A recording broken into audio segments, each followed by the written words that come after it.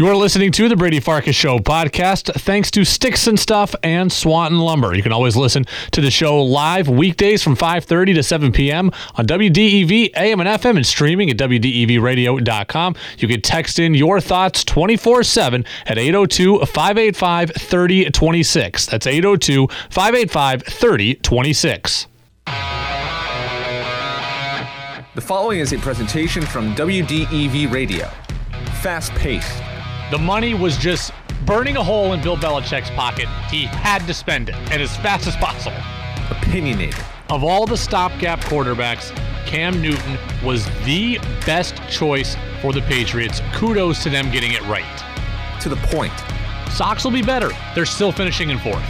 It's the Brady Farkas Show on WDEV AM, FM, and WDEVradio.com. What's up, everybody? Welcome in. Brady Farkas Show on a Friday right here on WDEV, AM and FM, and WDEVradio.com. We go up until 6 o'clock here on the live version, so a short live show. We bring you Red Sox baseball tonight from Camden Yards. Sox and Orioles opening up a new series. Sox swept the O's the last time they were at Camden Yards, April 8th, 10th, and 11th. And that was really, that was part of the Sox 9-game win streak. So Red Sox look to stay strong today. It does look like they'll avoid John Means in this series, who just threw the no-hitter against Seattle. So certainly optimism here for the Sox going into this weekend, 4-game set. So again, live until 6. We will have a digital show, though, available for you as well after the fact. So in about 15 minutes, we'll be joined by Joe McDonald of the Worcester Telegram and Gazette.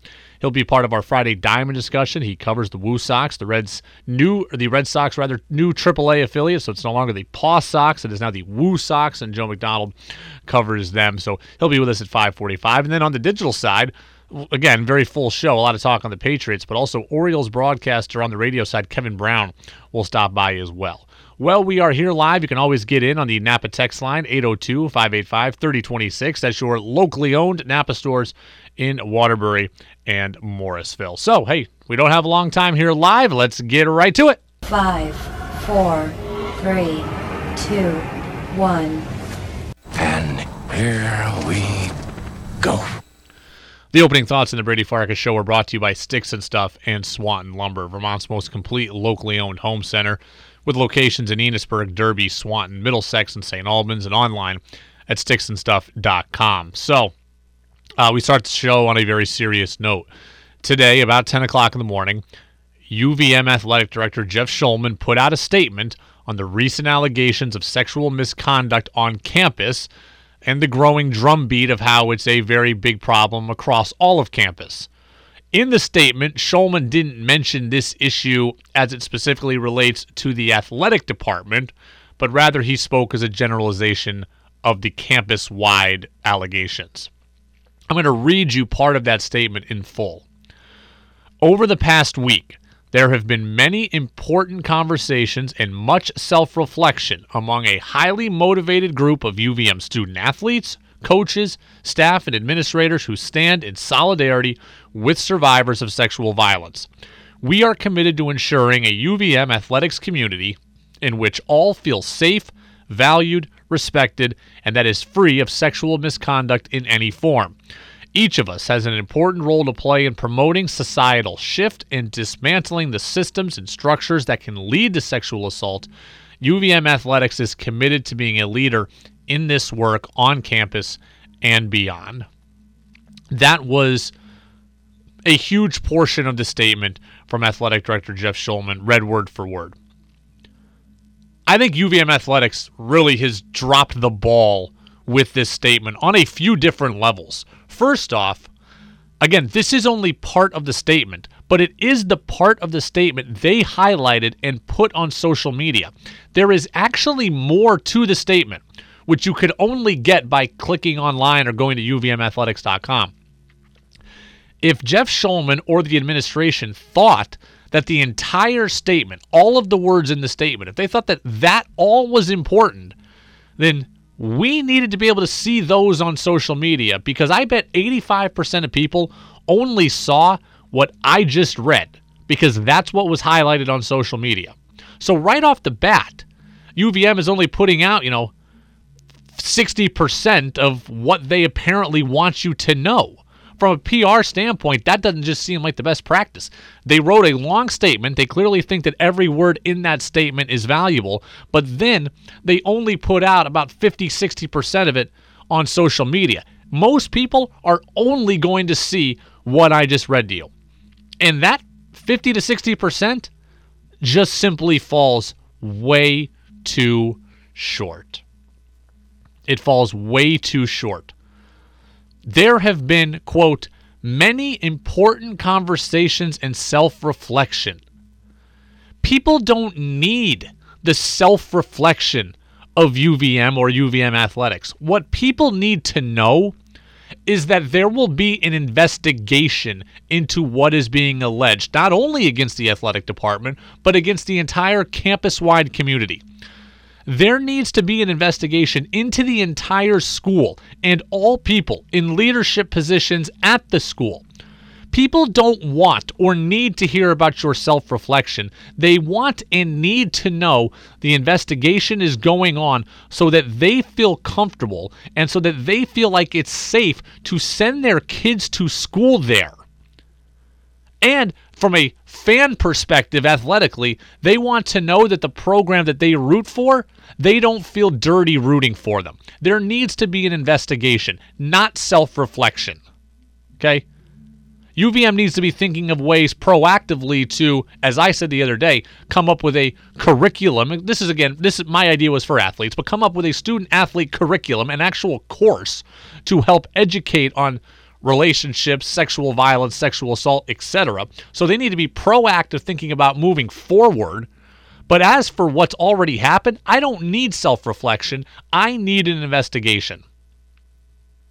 I need an investigation, and everybody needs an investigation, because we need to know what went on, who knew what, how many people are impacted, and was anybody complicit in covering up things or making it difficult for survivors to get their story out and get their message across and get any help.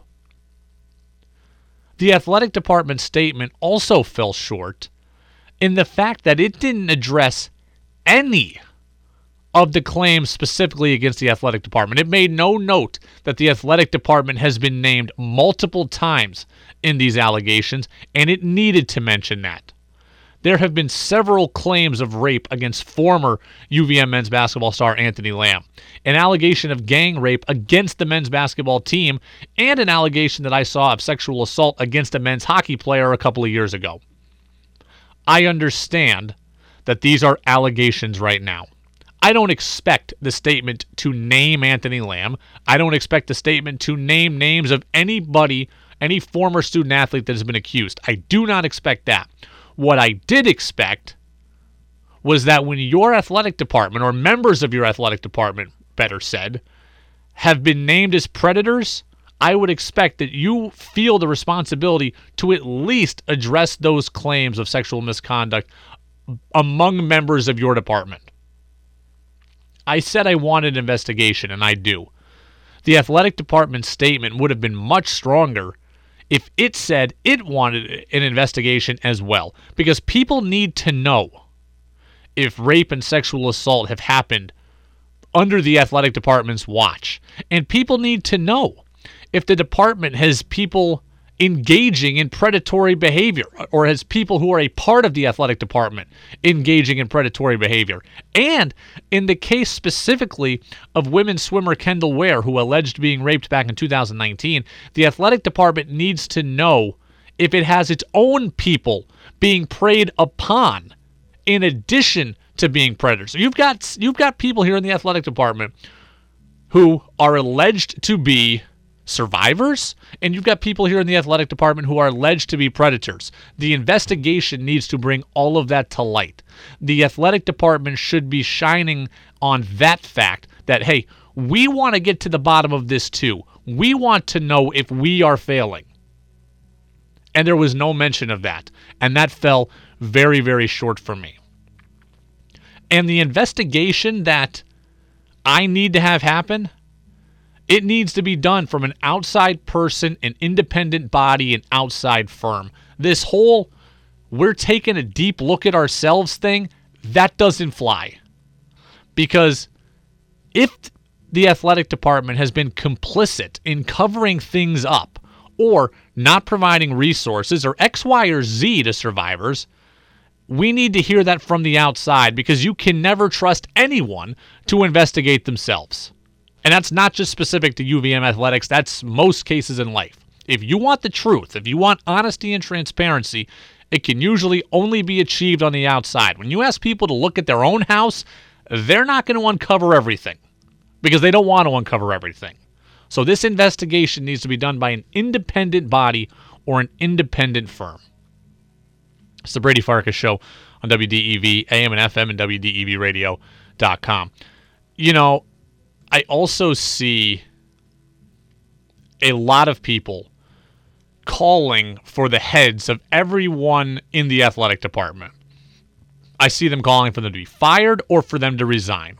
I've seen multiple times on social media today the calls for Jeff Schulman to resign specifically. You are all entitled to feel that way because of the nature of these allegations. But let's just remember this. Step back for a second and remember this.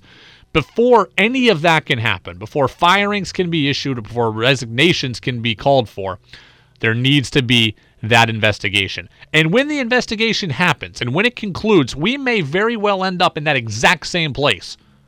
But only then can we start handing out pink slips. We can't hand out pink slips until the thorough investigation is done, so we know exactly who knew what and how prevalent these issues were. And if it's found that the athletic department was complicit in covering up a rape, as is alleged, then we can start handing out pink slips. But Tyreek Hill, Antonio Brown, Deshaun Watson, they all get investigations also. They don't just get released. Here at UVM, we may end up in that same spot where people lose their jobs, but we're not there yet. This investigation needs to happen because we need to know. On an athletic department level, we need to know who knew what and when, and how deep did these allegations go of covering up rape. We need to know. From a macro, university-wide scale, we need to get the school to a point where it is safe for people to go there. And where if, God forbid, something did happen, someone feels comfortable enough and that they know that there's people there who have their best interests at heart. Because right now, these allegations would show you that there are not.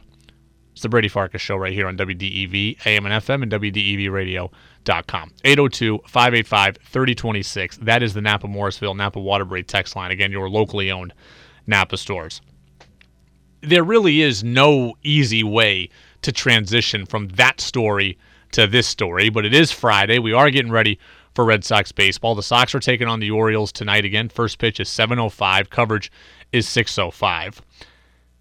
There are a number of future useful Red Sox players right now playing down at AAA, and the minor league season started this week. So there's a lot of names we're following, from a Jeter Downs to a Jarren Duran. We've been following Michael Chavis as well, and the guy who's got the insight on all of those people is our guy Joe McDonald. He covers the Worcester Red Sox, the AAA affiliate of your Boston Red Sox, for the Worcester Telegram and Gazette, and he is with us now here on our Friday Diamond discussion. Thanks to Red Door Jewelers in downtown Randolph, where every visit is a home run. Joe, thanks for being with us, man. How are you?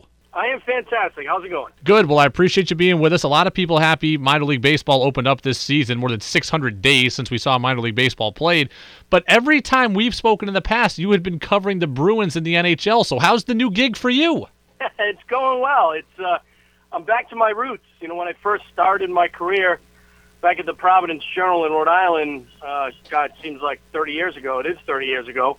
I was covering the Pawtucket Red Sox, and I covered the Paw Sox for 15 seasons, and so I'm used to minor league baseball. I love the game of baseball, and hockey took me away from it for a little bit, but I'm back on the baseball beat with the Woo Sox, and as you mentioned, covering a lot of these prospects for the Red Sox, and probably guys that will be in Boston sooner than later. You know, the Woo Sox, it's their first season in Worcester as they move from Pawtucket. What's the stadium like? What's the vibe? I know they haven't played a game at home yet, but what's it like down there? Yeah, it's great. And truth be told, when I'm a Rhode Island guy, born and raised, and still live there. And when the announcement was made that they were actually moving from Pawtucket and to Worcester, I wrote a column basically saying that I would never step foot in Worcester and I would never go to a Woo Sox game. And here I am. I'm the beat writer. I'm going to be at every game. So, but I got to tell you, the organization and the city of Worcester have done an outstanding job getting ready for this season. And the ballpark is fantastic. It's built for fun. It really is. It's going to be a great family atmosphere. The Canal District is where the ballpark is in Worcester. It's up and coming. The ballpark is basically going to be the jewel of that area, as Larry Lucchino likes to describe it. But it's going to be great. The construction is still ongoing, and the entire project won't be done till probably about the 4th of July. That's the goal right now. But it is ready for baseball, and the home opener is on Tuesday.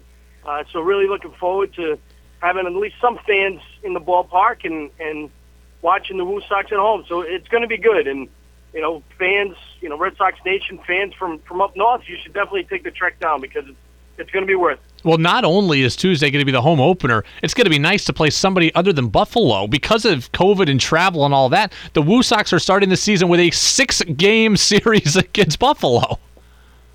Yeah, it's interesting how Major League Baseball set up the minor league schedule this season, and obviously with the guidelines and the protocols, they tried to limit travel as much as possible.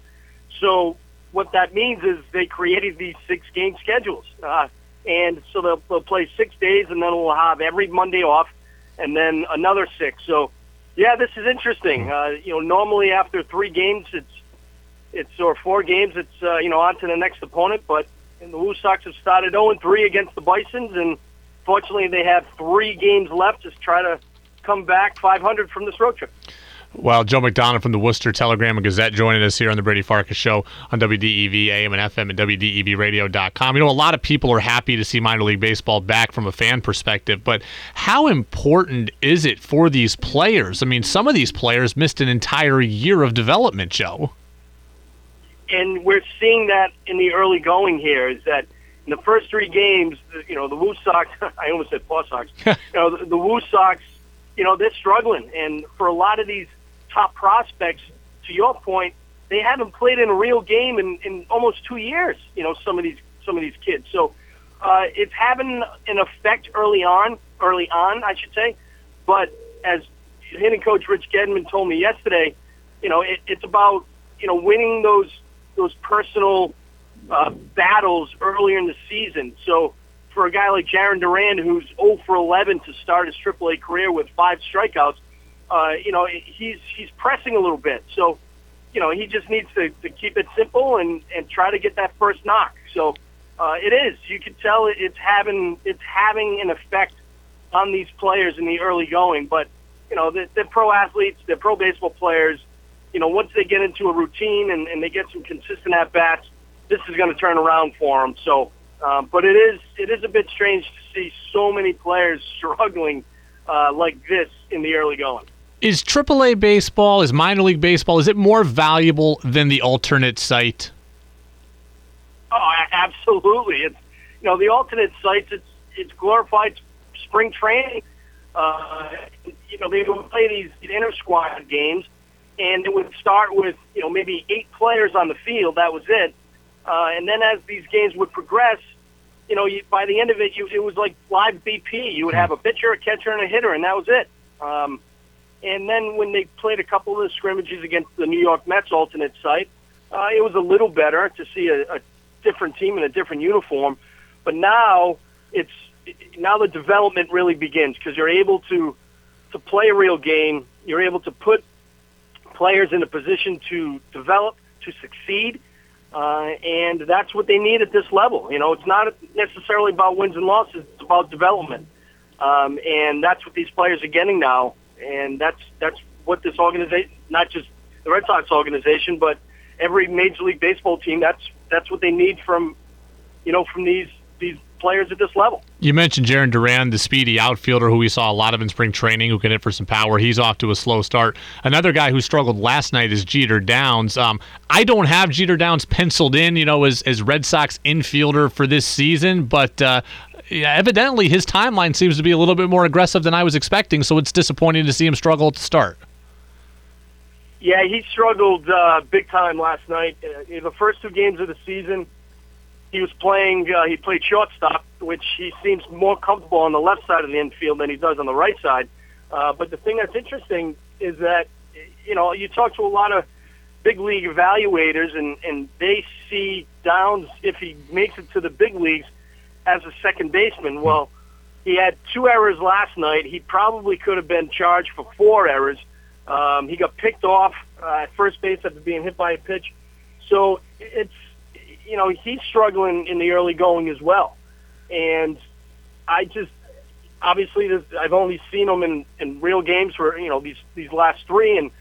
But you have to see a lot more from this kid before you can even start to think that he's big league ready, because at this point he's certainly not. And you can't fault him, just like all these other players. They haven't played in a real game in a long time. But it was a big difference seeing him on the right side last night opposed to the left side. So there's a lot of development left, obviously, with this kid. So it's going to be interesting to see, if he can figure it out. This is his 3rd organization. So, right away that might send up a red flag for a lot of people, especially since he's only 22 years old. But, he obviously has the ability. Let's just see if he can put it all together in hopes of getting to the big leagues on a consistent basis. Joe, I've said all along I thought the Red Sox would be better than last year. I'm right on that thus far, but I thought that if they fell out of it, it's going to be because injuries would hit them, and they just don't have a whole lot of depth in the minor leagues. Like, we know about Duran, we know about Tanner Houck, and we know about Chavis. Beyond that, who is down there that might be able to be up here? Because the depth is still what I'm the most worried about. Yeah, they actually, when you look at the roster, they have more depth than you would think. Obviously, the guys that you mentioned, but they have Connor Wong, who came over in the Mookie deal, right? He's in the few games that I've seen him play, he's the real deal. When he was with the Dodgers, they turned him in. He was an infielder, and they turned him into a full-time catcher. He doesn't look very big when you see him, but he's very athletic. He's got a very strong, solid arm. Threw out a couple base stealers already in the series, and he just needs to find the offense consistently as well. And then you have a guy like Marcus Wilson. They brought him in for depth in the outfield. They brought in not necessarily a prospect, but a guy to add some depth is Chris Herman. He's got almost 6 years of Major League service time. He's the oldest player on the team in Worcester. He's 33 years old. He's a catcher, but they brought him in to add some depth to that position and also to kind of tutor or mentor these young guys. Connor Siebold, right now, he's on the IL with a little elbow inflammation in his right throwing arm, but he's a guy that has a lot of upside. Earlier on in the all camp, I saw him pitch a few times, and he has the ability to help out in Boston as well. So there's a lot more depth at the AAA level than you would think. And the one thing that, a lot of people don't know about this season is, given the COVID protocols by Major League Baseball, the only players that you can call up to the big leagues, it has to come from the AAA level. Not like, in the past, during normal times, you could call up a player from any level to the big leagues. But now that player has to be at AAA in order to get called up. And we saw that right today. So Chavez and Jet Banty are joining the Red Sox in Baltimore on the taxi squad. So, the Woo Sox have more depth than a lot of people think. And I think as the season progresses and injuries happen, which we all know will occur, you're going to see that depth come to fruition in Boston at different times this season. Well, that's good to hear, and Brandon Workman, old friend, will be back at Worcester soon, so that's good to see as well. It was crazy. Yeah, it was crazy. Yesterday, I was sitting in the stands, in Trenton, and I looked into the dugout, and I'm like, wow, that guy looks like Brandon Workman, right? And it didn't even dawn on me that, I knew he was released by the Cubs, but it was almost like out of sight, out of mind, and I didn't think anything of it because with the guidelines and the restrictions that the media has, it's not like I can just walk into the clubhouse or I can walk into the dugout and see these guys face to face. A lot of them I don't know face to face yet because I haven't had that opportunity. So when I looked at the dugout, I was like, yeah, wow, that guy looks exactly like Brandon Workman. And it was. And I'm like, wow, I guess I got to work on my reporting skills a little bit. But yes, he's back in the organization. I'm actually supposed to talk to him and Blue Sox pitching coach Paul Abbott later on today. So it should be interesting to see what they have in store for his return to the Red Sox organization. Well, very, very cool as we get ready to step aside for Red Sox baseball against the O's tonight. Cool to note that last night on this station, you got a shout-out on the broadcast. I think it was Will Fleming who shouted you out, so you got, all of Red Sox Nation heard about Joe McDonald's work. Well, that's good to hear. That's very nice of Will, and my phone started, blowing up after Will and Lou Merlone started mentioning, some of the work that I've been doing back on the baseball beat. And I covered Lou when he was in Pawtucket and playing for the Paw Sox. And so that goes back a long time. But it was nice of those guys to say it. And certainly, two of the best to call a game in this market, not only in this market, but in baseball in general. Well, Joe McDonald over at the Worcester Telegram and Gazette, the Woo Sox out to an 0-3 start, but certainly about the development of players as we try to get them back up to Boston here as soon as possible. So, Joe, we appreciate you on this Friday, man, and we'll talk to you again soon. All right, sounds good. Thank you. All right, that was Joe McDonald of the Worcester Telegram and Gazette on our Friday Diamond discussion, thanks to Red Door Jewelers in downtown Randolph, where every visit is a home run. We do that every single Friday, giving you a little baseball perspective here, as we are now just a couple of minutes away from Red Sox pregame, an earlier Red Sox pregame today even than usual. When the Sox were at home and it's a 7 o'clock game, it's 7:10, 6:10 pregame show. Today in Baltimore, it's 7:05 first pitch, 6:05 pregame show. So good stuff there from Joe, by the way, because I'm glad to hear the cupboard is not as bare as I have thought it was. Connor Siebold is a guy that certainly can help this team. We've heard Lou Merlone talk pretty extensively about him on social media and on the broadcast as being a guy that can help. But it's weird to think now that trade last year Chaim Bloom made was Brandon Workman and it was Heath Embry for Nick Pivetta and Connor Siebold. Well, now Workman is back, so you've got basically Pivetta, Siebold, and Workman for Embry. I mean, essentially they gave up Embry for Siebold and Pivetta. I mean, that's a huge net positive there, a win for Chaim Bloom, and it shows you the volatility of relievers. I mean, Workman last year was a huge and valued commodity at the trade deadline in the shortened season, and now he ends up just done from the Cubs on the scrap heap, and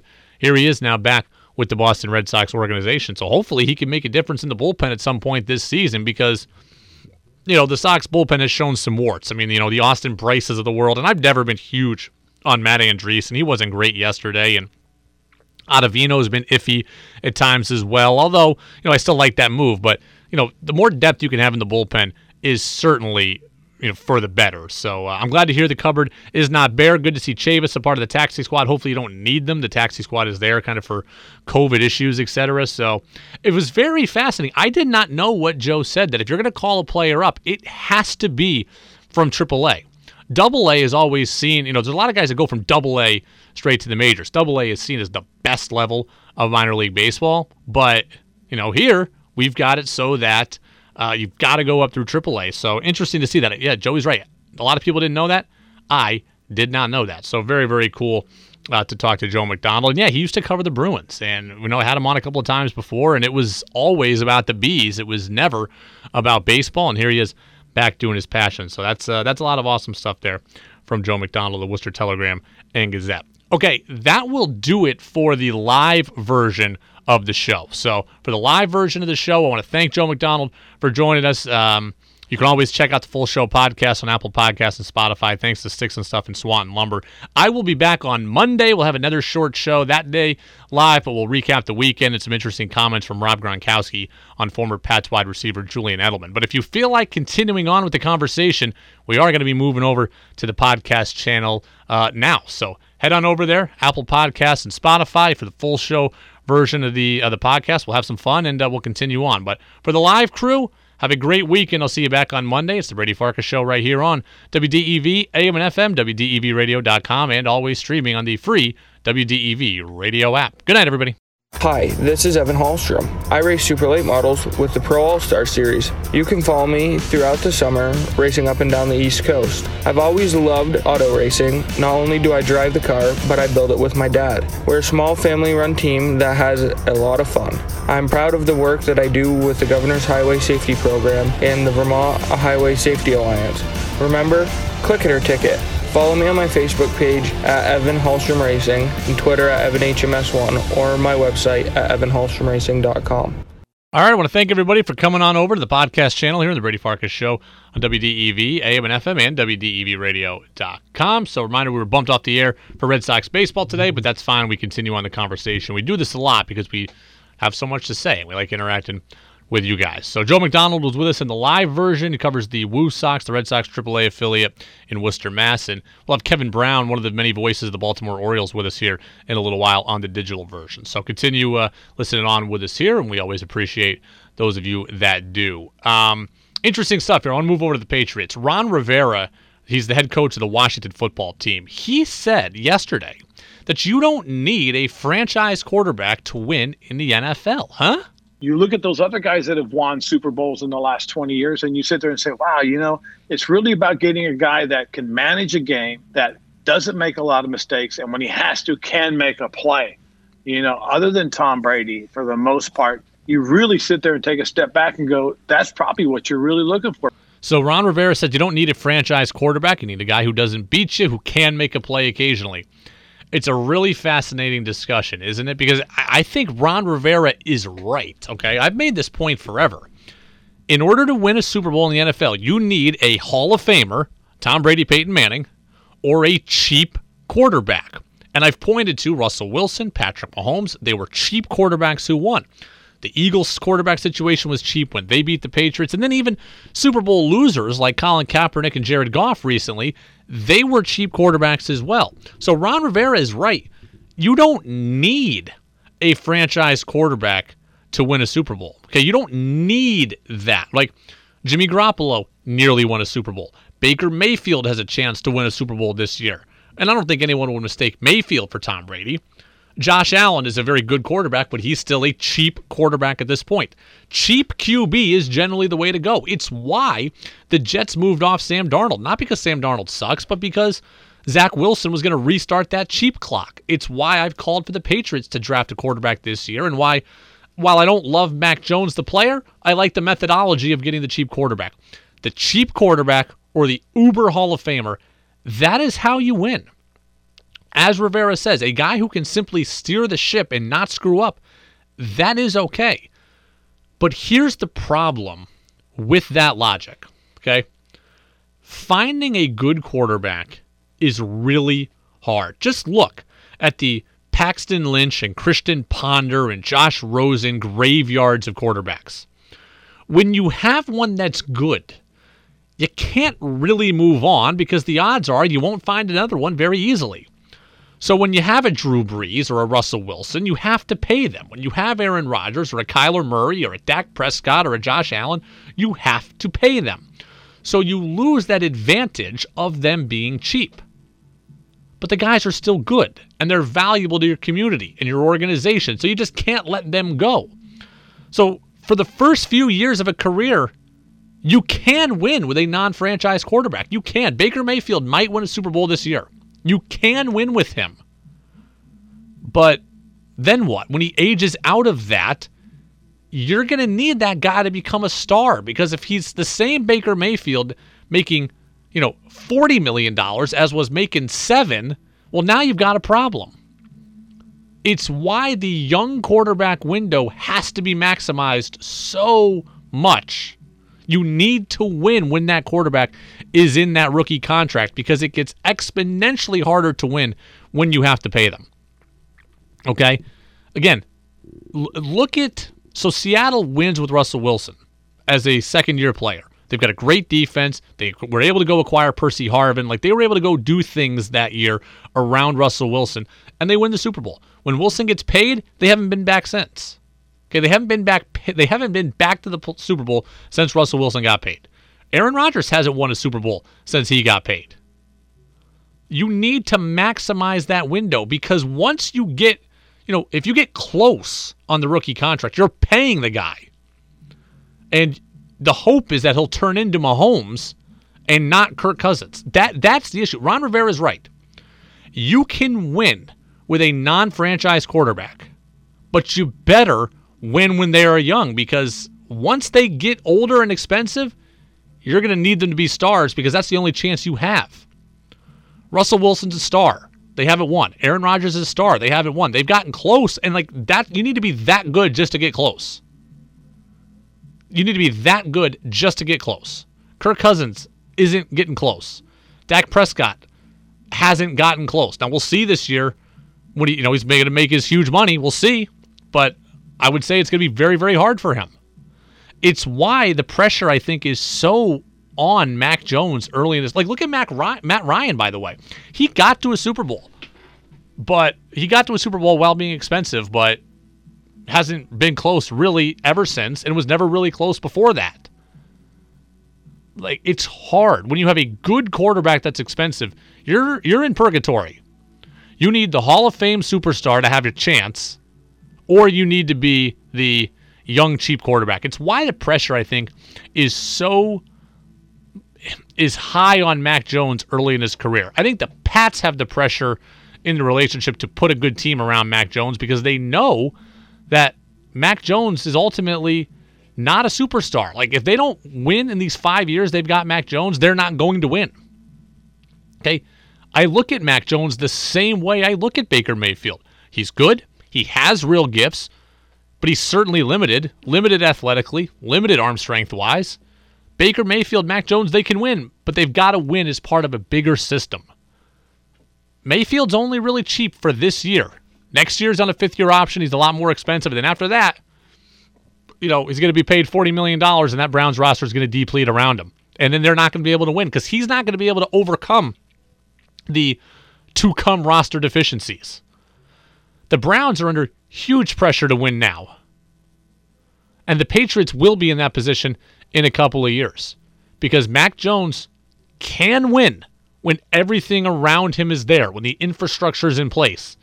But after that 5 years is up of the cheap contract, they're going to be in the Kirk Cousins, Baker Mayfield no man land. So Ron Rivera is right. The guy who just doesn't screw things up and has a good team around him, he can win. But he's got to win early on, because if he remains that guy into the second contract, then you are screwed, because then you're going to be wishing he was Patrick Mahomes, because it's the only chance that you've got. It's the Brady Farkas Show right here on WDEV, AM and FM, and WDEVradio.com, as we are here in the fully digital version of the show. We started the live show talking about UVM. I'm going to continue to talk a little college sports, but on the actual sports side of things. It is official. University of Hartford, UVM rival, they are dropping down to Division III. They are leaving Division I. They are leaving the America East, and they want this done no later than 2025. So the Hawks are leaving D1. They're going to D3. It's going to happen within the next few years. This, first off, does a couple of things. First off, before what it does, this is an embarrassment. This school just got to the NCAA tournament in men's basketball, and rather than invest in athletics, they're basically cutting it to the bone. Athletics is absolutely a driver for your university. There are so many people that have only ever heard of Hartford because they were playing in the NCAA tournament. Athletics, when done right, is a major driver to your university. And now you are cutting it to the bone. That they're not doing it right, obviously, because they don't value it like they should. But it will do a few things to the overall athletics landscape. First off, it's going to take the America East back to 9 teams. Okay, it's going to take the America East back to 9 teams, which makes an odd number of teams, at least in men's basketball, which impacts your championship structure. It can be gotten around. They did it forever, but it's an annoyance. So I don't know how they handle that. Do they recruit another 10th team? Who would that be? Is it a team that drops down? Is it a team that moves up?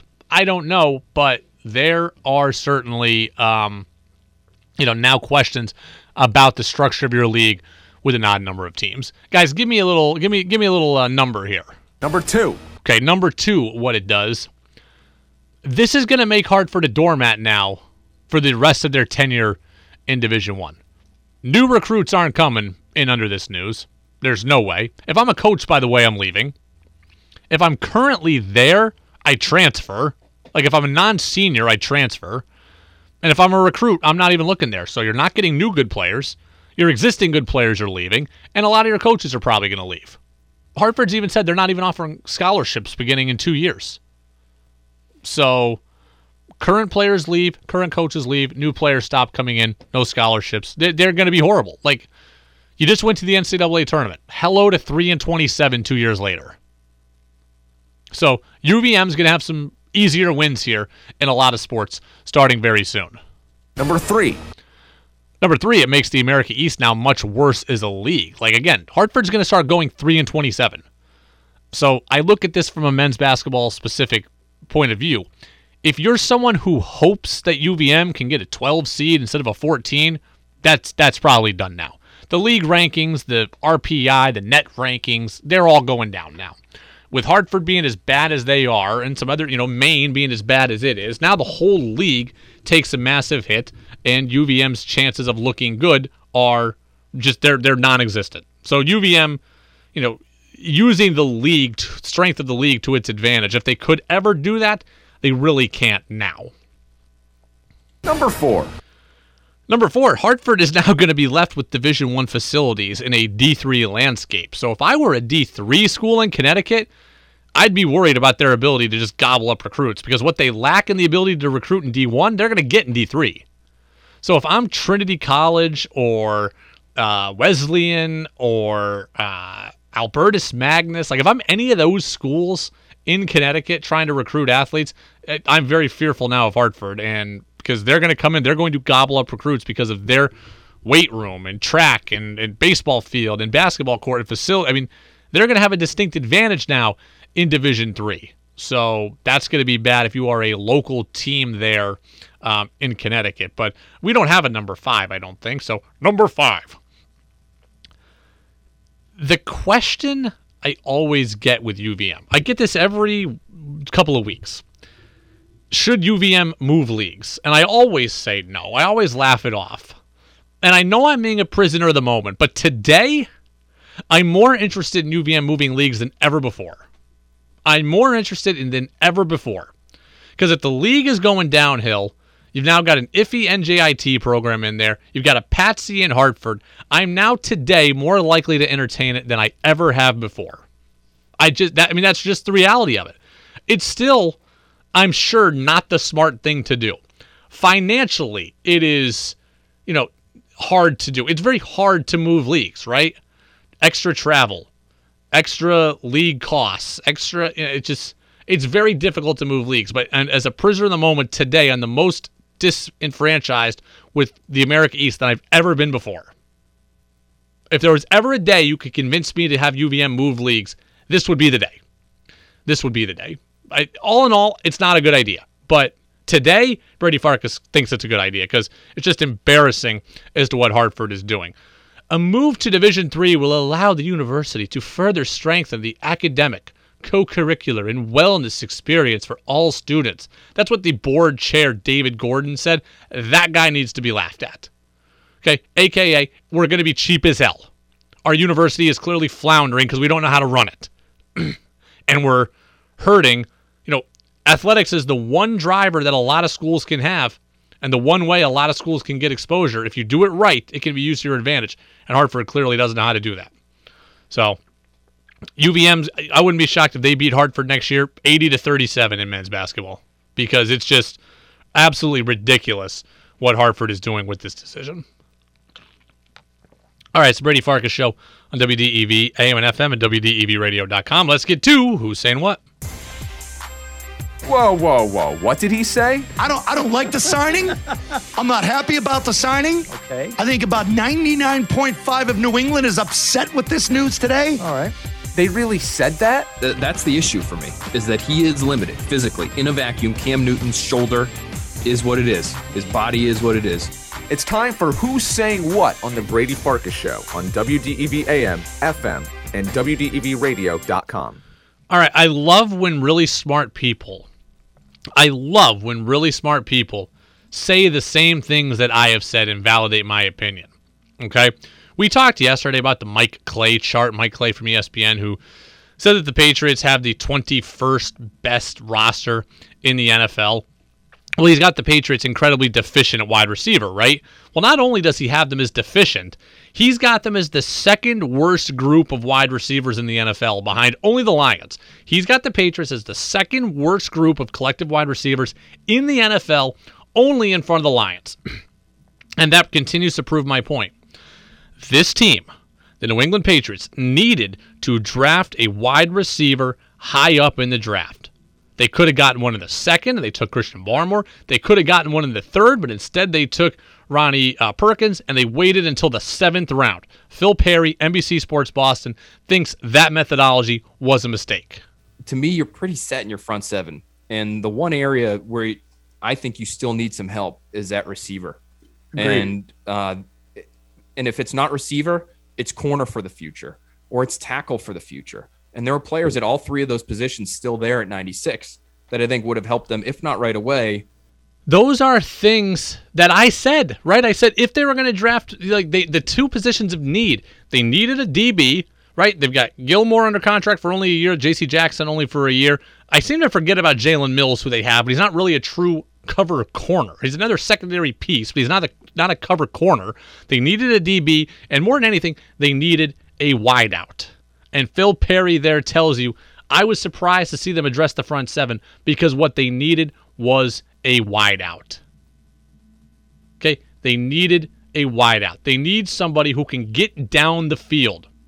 Okay? They need someone who can get... Look, I think the Pats' overall offensive strategy this year, I think it'll look a lot like last year in ways. I think they'll run the football, but I think they'll utilize the tight ends. They'll take some shots and play action. Okay? A wide receiver is not the most important position to them, but they needed one, and they needed a good one. They needed a playmaker on the outside that could help you stretch the field, that could win at the line of scrimmage, that could go and be a target in the red zone, that could win on a crucial 3rd and 9. Jacoby Myers is great on 3rd and 4. Somebody who can win on 3rd and long, who you can throw the ball up to or can run past guys. They need someone who can win one-on-one matchups. They needed, you know what? They needed multiple wide receivers, not just one. And certainly not one in just the 7th round. And Adam Kaufman of WBZ News Radio in Boston said, you know what? Yeah, they did need wideouts. I don't feel like they have that clear-cut number 1 1,000-yard threat receiver unless, of course, Cam Newton's, on-field chemistry with Jacoby Myers sort of lends him to become that guy. I don't view Bourne as that guy. I don't view Aguilar as that guy. And, the list goes on. I certainly, we have no reason to view N'Keal Harry right now as that guy. Edelman, if healthy, could have been. This team, when you lose Edelman, that is a big, that's a big deal because Myers we like, Aguilar, Bourne are useful, and Harry, I at least am still intrigued by. They need somebody else there. I mean, look at the impact wideouts that have been gotten, in the last couple of years. DK Metcalf 2nd round, Terry McLaurin 2nd round. They absolutely could have gotten a big play wideout to help give another layer, another dimension to that offense. They're going to be good in the run game. They're going to be good in the quarterback run game. They're going to be good in the intermediate part of the passing game. Good at the tight end. I think they'll be good at play action. They need one more layer to the defense, and layer to the offense. It's a deep threat, a guy to go deep across the middle, a guy to win on the outside, a guy to win in the red zone. They needed to have taken a wide receiver, and I love when smart people agree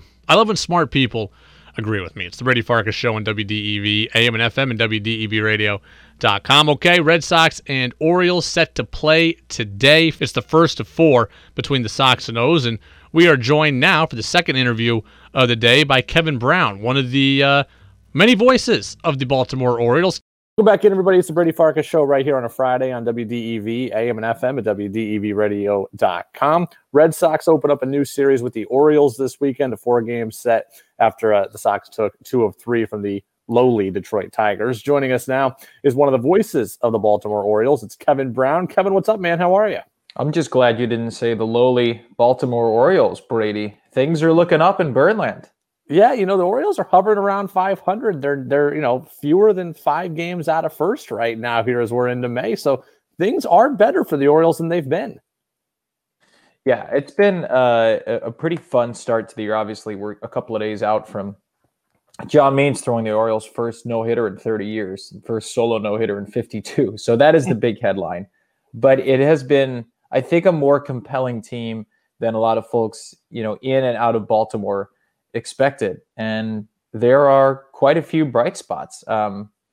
Trey Mancini having returned from cancer and starting to look like the Trey Mancini he was at the end of 2019 again is a great story in and of itself. But there are some others, and it's been really a fun team, kind of a plucky team. And they've played well against a bunch of teams with winning records so far. Red Sox, Yankees just won a road trip at Oakland and Seattle, 2 teams that are off to really good starts. So it's been a lot of fun. And I think understandably, this is one of the more surprising teams in the game right now. Who is Cedric Mullins at the top of the order? Because this guy just keeps hitting. Yeah, he's a 26-year-old former switch hitter.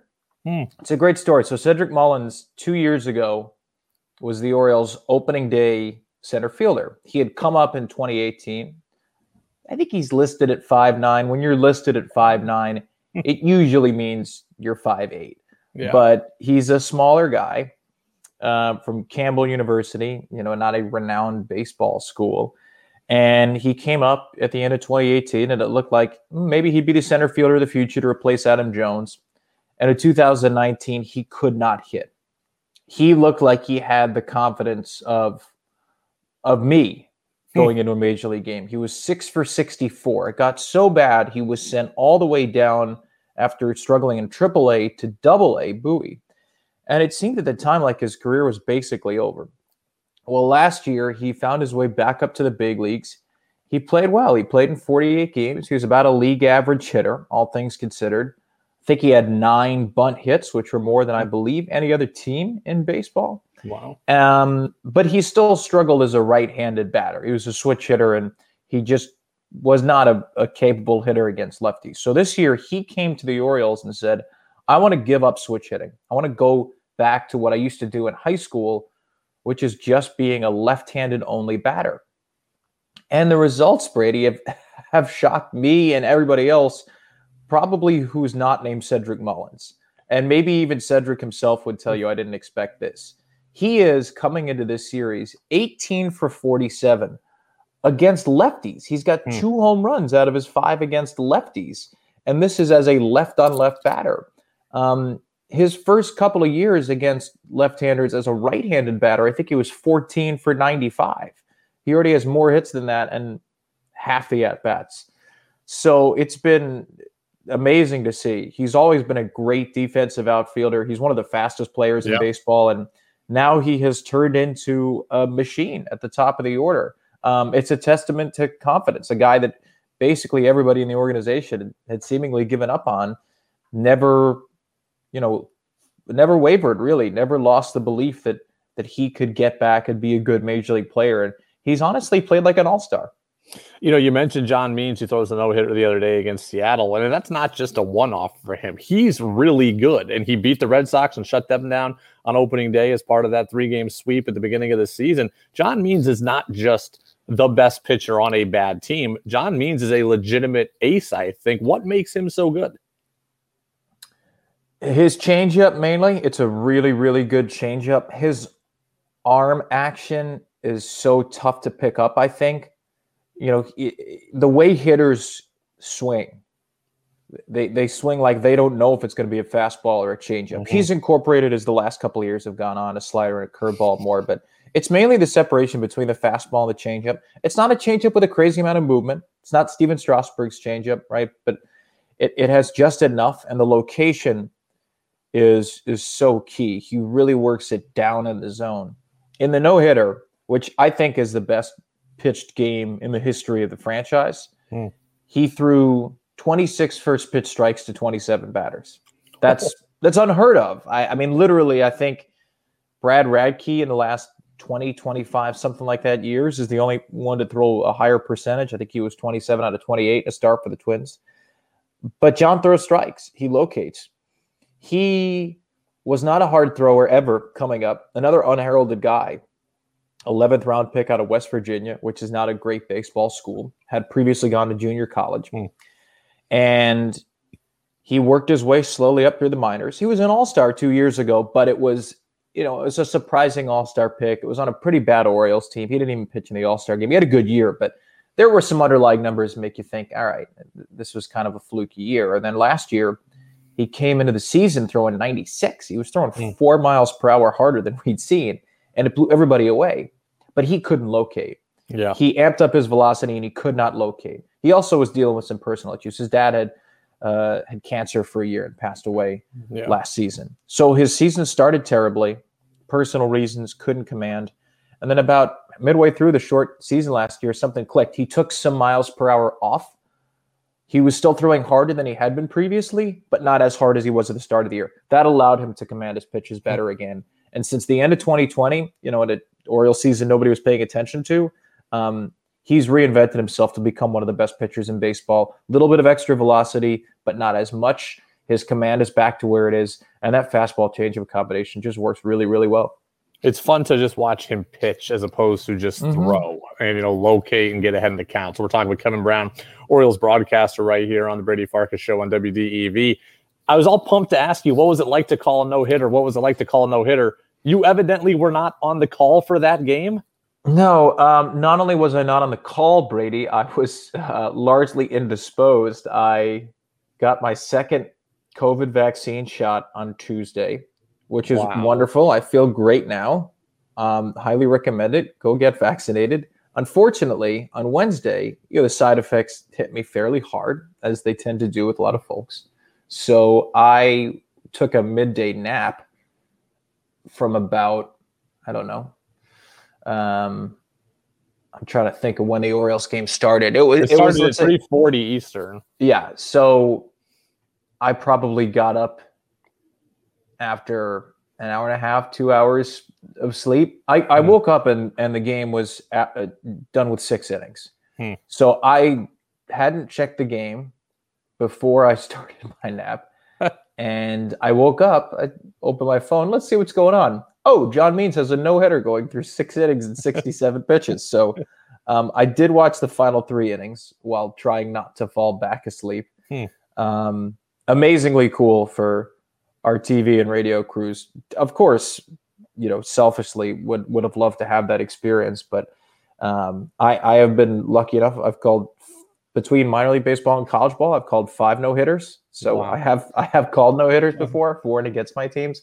And listen, the way John Means pitched, I think he's got another one coming up in the next few years. So I fully expect him to give me one of these seasons.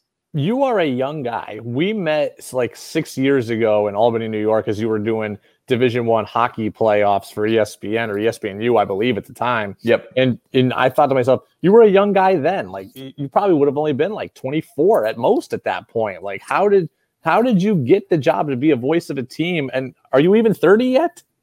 I am 31, but thank you for asking. I take that as a compliment.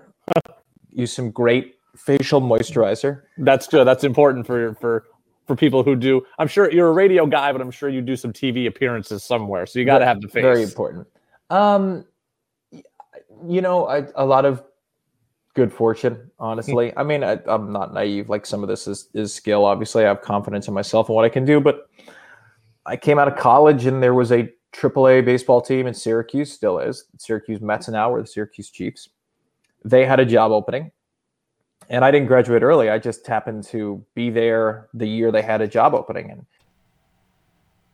Xander Bogaerts played his 1,000th career game as a member of the Red Sox. It's hard to believe that Xander Bogaerts has been around that long.